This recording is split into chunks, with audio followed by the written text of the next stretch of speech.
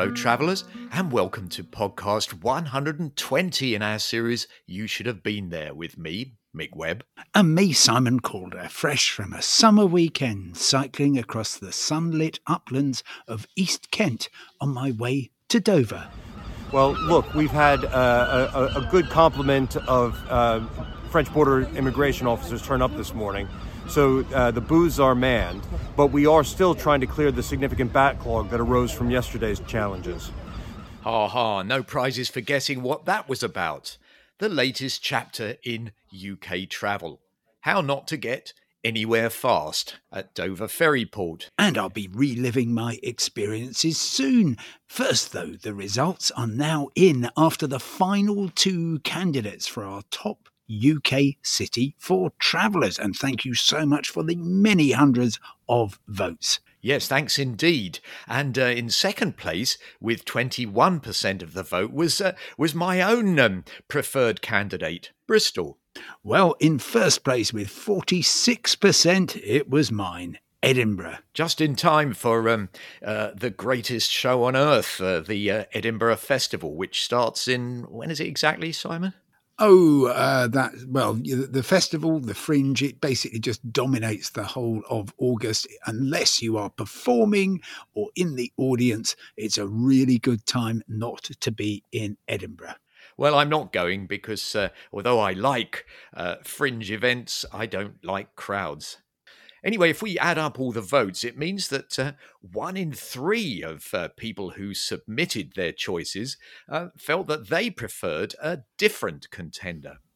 Indeed, and first out of the blocks was Ben Bradshaw, who said, Exeter, better than both Bristol and Edinburgh, has lots to do and see, and easier access to beautiful coast and beaches in the heat.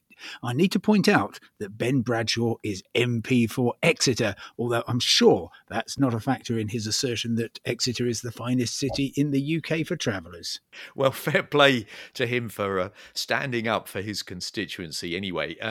There was also a huge amount of support for York, with Let's Go Storm praising its beautiful shady streets, the Minster, and its fabulous history. Gemma Price was one of many who said go west, specifically to St David's in Pembrokeshire.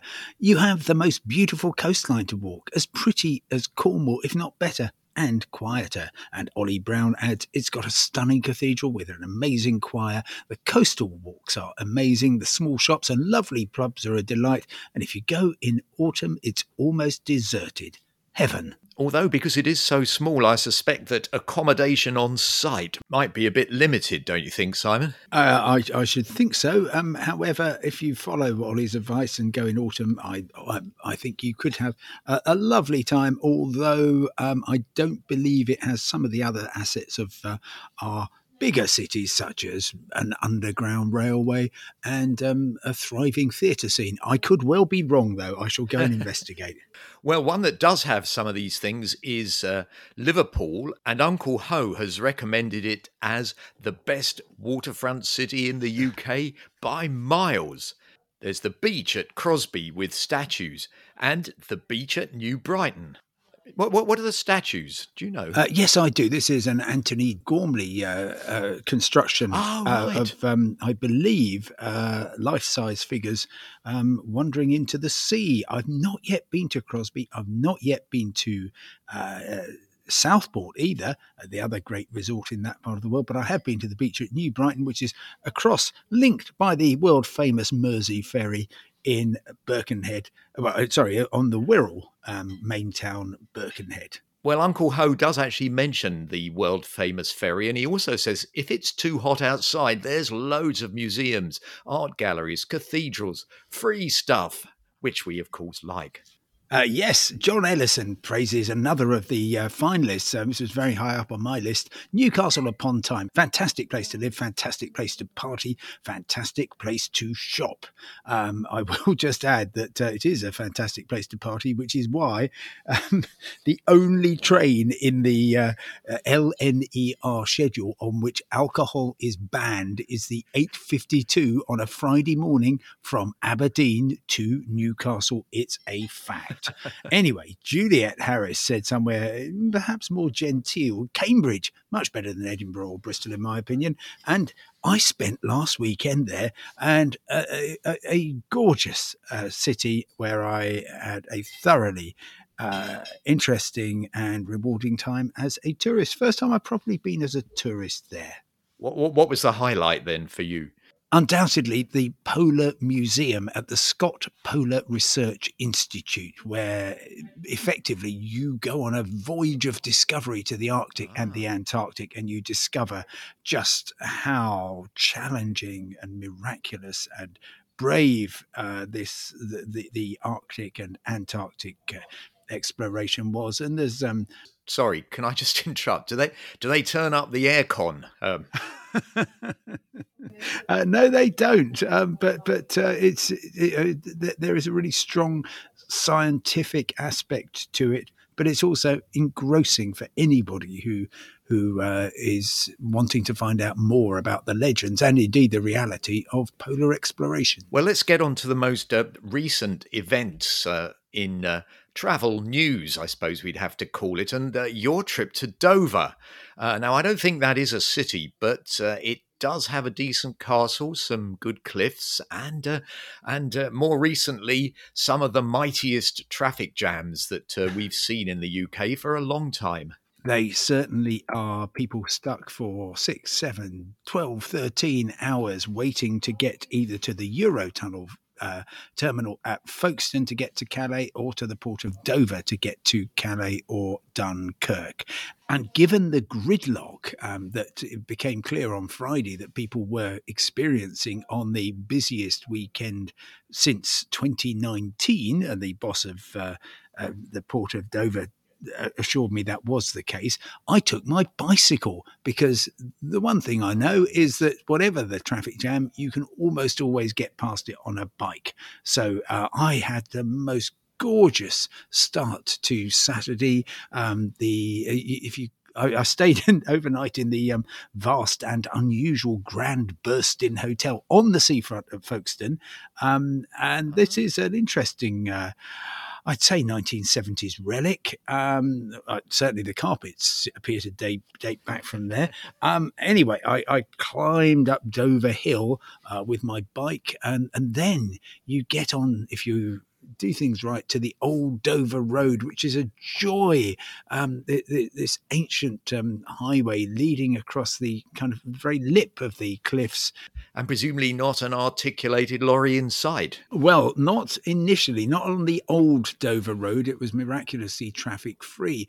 And I was having a lovely time until I got onto the actual A20, where 3 miles of queues of, the first lorry was Romanian, the second was Lithuanian, then we have Polish, German, Spanish, Portuguese trucks, all backed up, hundreds and hundreds of them. And I finally came down the hill, past all the traffic, all the parked trucks, and made my way to the port of Dover. Well, obviously the media was out in force to report on the chaos. What were you trying to get out of it in particular? Well, I was really interested, Mick, to find exactly what the impact of Brexit is on our travels by ferry, because this was first contact ever since we had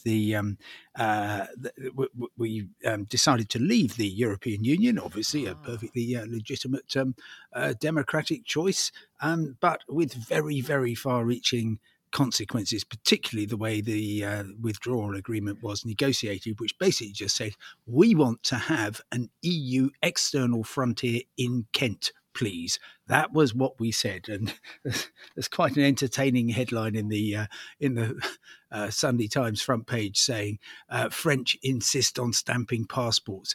No, British insist on stamping passports. We asked to be treated as third country nationals. And therefore, instead, and you've got more experience than I have of these things, but my experience has generally been you drive up to the French juxtaposed passport control, which of course is in Kent, because it makes sense to check everybody there. And you just kind of casually waved your passport, and while we were members of the EU, all the Frontier staff could do was check, oh, hang on, here's a passport which says Mick Webb. Is this Mick Webb? It does appear to be. And that was all they could do. Now, not only do they need to stamp, they theoretically need to check that you haven't spent more than 90 days in the past 180 days in the European Union. They also need to check you've got enough money for your stay, you've got a return ticket, and you have somewhere to stay. Now, they don't do the latter, but there is absolutely no way that they can avoid stamping passports, because that is what we insisted upon when we said we wanted to leave in the manner that in which we did. So that takes a long time. I went on for a prowl and timed a whole series of cars. Now, if there's a couple of people in the car, it takes about 45 seconds. If it's a family of four, minute and a half. The average that the port and indeed Eurotunnel uses, that every car has 3.5 people in it. So you're looking at well over a minute compared with perhaps just a few seconds before. And that's why things got bunged up. I heard more from Doug Bannister, who's the chief executive of the Port of Dover. How many people did you manage to handle yesterday, and how many have you got today? So about 34,000 passengers transited outbound through the Port of Dover yesterday. That's about 8,500 cars. We're expecting about a little over 10,000 cars today to go through. You issued yesterday morning a very, very strongly worded statement about how you felt about the French authorities. Things presumably have improved, but I guess given the amount of planning you put into this, it was very upsetting to find that things weren't working. Yeah, I'm so terribly sorry for all the travelers, the truck drivers, and our local communities that got caught up in the severe disruption yesterday. And equally, we still have ongoing challenges today on the roads, as we know. And that is really disappointing. We've been planning for the summer season for months. We knew what the resourcing requirements were. We even installed more booths, more capacity to make certain that it could happen okay. And so we did feel as though we were let down. But I'm very, very pleased and grateful and relieved that Police Aux Frontières have provided appropriate manning for this morning. And so is it a matter of clearing the backlog from yesterday and then getting on with the large number of bookings today? And it's that combination that we are going to be working through all day today. A number of people are saying that this is simply an inevitable consequence of Brexit, the fact that it might take, instead of a few seconds to process people, a minute or 2 minutes. And that's indeed the case. So since the UK left the European Union, we do now have border checks. Passports need to be checked, they need to be stamped. And so the Police Aux Frontières are only doing the job that they need to do right now. And it's the challenge of the increased transaction time. Now that's why we increased the number of posts to be able to handle the overall throughput through the port. We just really need to get those posts manned. They're manned this morning. We need to see that carry on through this afternoon, through this evening, into tomorrow, and indeed for the rest of the summer. Well, looking ahead to the rest of the summer, what's your advice for people who are thinking of sailing over from Dover? The best advice is to check with your ferry operators. They know the best situation on the ground. Check our Twitter feeds, indeed check with the media as well. And certainly if you set out for the port at any time, please make certain that you have water and food and entertainment for the kids in the car. Well, I think you did a very good interview with Doug there, who I've heard quite a lot this week, being asked basically the same question over and over again. But I must say, listening to that and thinking a bit more about Brexit and taking back control, we weren't told that alongside taking back control was the need to submit to the control of others. Yes, exactly right. But it's very interesting, particularly on Sunday morning, reading the press, hearing the ministers talking about how this is actually nothing to do with Brexit. On Broadcasting House with Paddy O'Connell, Mark Spencer, who's the leader of the House, now a very senior Conservative, says it's very easy to blame Brexit, but we can find a way through this. There's a very obvious solution that you boost the number of people that are in that role, i.e. checking passports. The trouble is there's a very finite amount of space, as I discovered when I was there, because all of this infrastructure was never put in thinking there would be an EU frontier there. It simply doesn't fit. It doesn't work. And so the first contact, peak holiday traffic, with the consequences of Brexit is that it takes an age to get through. And bear in mind, both Dover and Folkestone are a pair of giant conveyor belts, basically, to get people, cars, buses, trucks from the UK to continental Europe as efficiently as possible. And unfortunately, if you introduce a wholly new stage, which is the passport stamping bit, then things just start to unravel very quickly. You know, there's one link in the chain which I'm still not at all clear about, which is how the French police aux frontières get to work. So do the people who are in the booths at Dover actually come to work through the Channel Tunnel? Is that what's supposed to happen? That's exactly right. There was an incident, the nature of which we're not quite sure of, but then, entertainingly, they have to get along the A20 into Dover to get to work, where there's an endless traffic jam because there aren't enough police aux frontières at the port. So it is a wonderful closed system of chaos. Shouldn't they be put up at our expense in some in a holiday inn somewhere? So that I mean, I can spin through the options. I've stayed at them all: the Premier Inn on the seafront, the Travelodge, various B&Bs. But they seem to prefer, I can't imagine why, to return home at the end of every day and to enjoy a pleasant dinner with their families. And frankly, I can't blame them.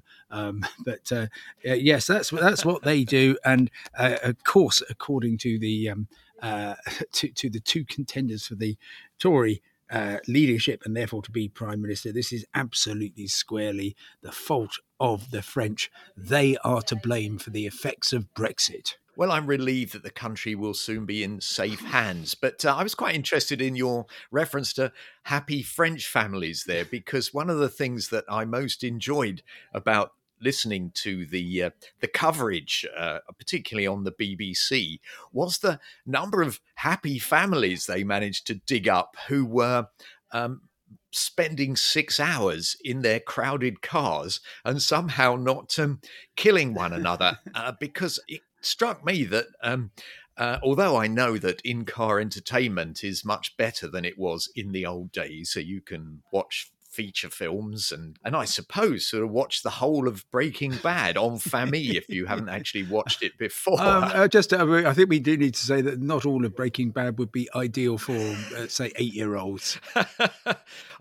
Yes. Let me think of something else. Ozark. Oh dear, no. Below. Well, we welcome your boxed sets suitable for family viewing in places of travel chaos. Just tweet us as always at You Should Have BT. Do you think that had you been, and I don't know if you were in similar circumstances with your two daughters when they were younger, would they have put up with 7 hours in a hot car with mum and dad? Absolutely no way. And the extraordinary thing is, all these parents that we've been hearing on the BBC, they and other outlets, of course, they seem to have all the wonderful solutions, picture books, quizzes, sing-songs, all this stuff where I think really at any age, if confronted with a 6-hour delay, it would have ended very, very messily and not at all well. And but did you manage to talk to any of the poor travellers caught up in this mayhem? I did, although I was not an official visitor to the port of Dover, and once I started to talk to a number of people, I was invited to leave quite speedily. But I did actually track down a lovely lady with a camper van and a dog called Joe Washington. She was called Joe Washington. The dog was called Chica, and she was on her way to Spain.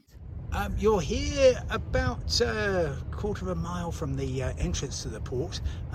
What are you doing exactly? We're hoping to travel to France, and then from France, hopefully down to Spain, and then back again. So for 3 weeks. And what do you make of the disarray this weekend?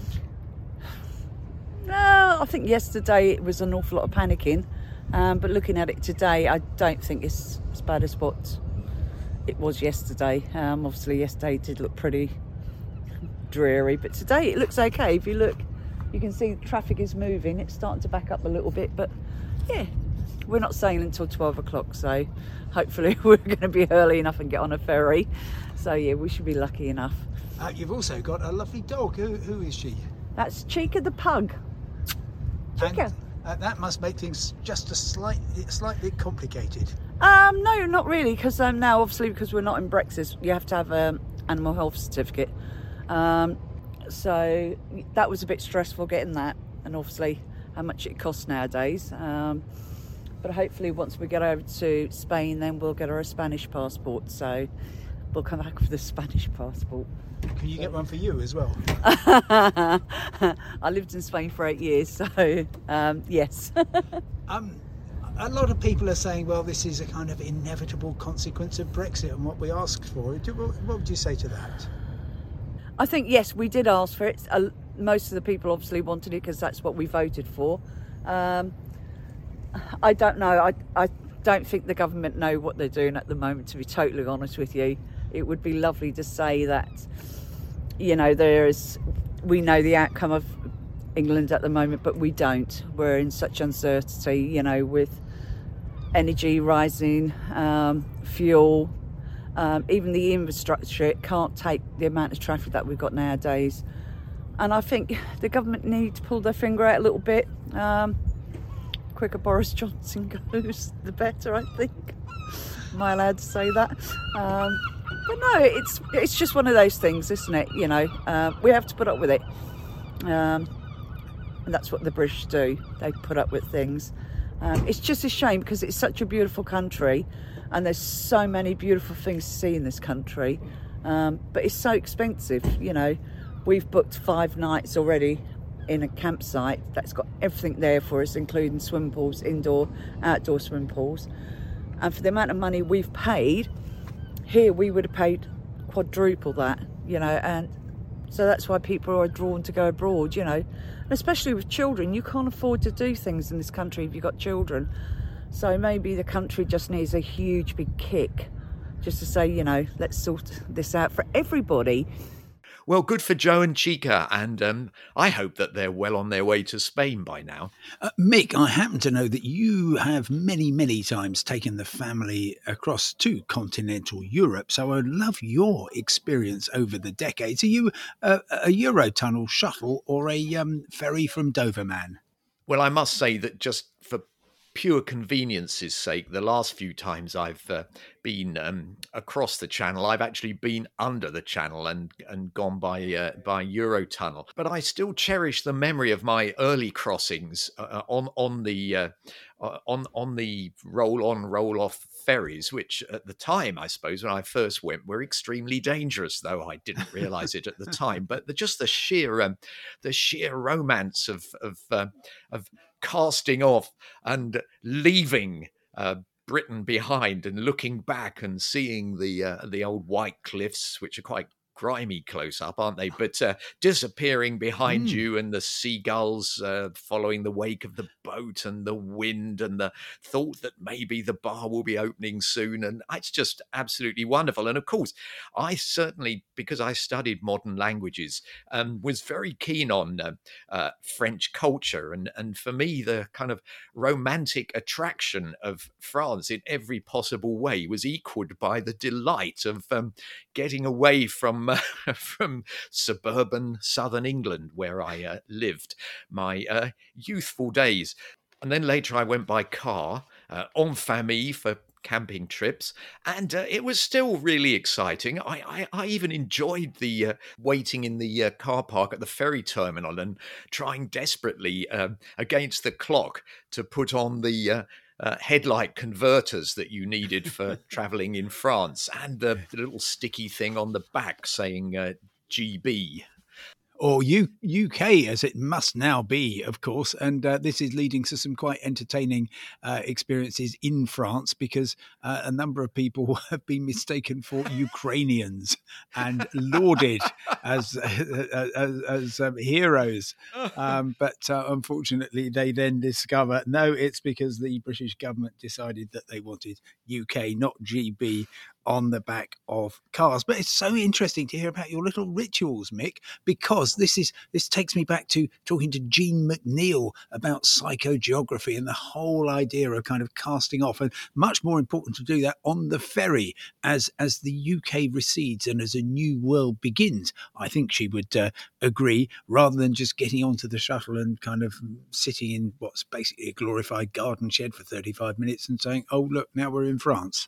Yeah, I think so. And also the actual journey, although it was only a couple of hours from where I've lived for a long time in South London to a ferry port, was always fraught with danger and stress, partly because the cars that we went in, that I owned at the time, were extremely unreliable. And we had several incidents on the way to the ferry port, a punctured tyre, ironically outside Gatwick Airport when we were supposed to be going by ferry, where we spent ages watching people flying off on holiday while trying to get the AA out, because I couldn't get the alloy wheel off the car that I had.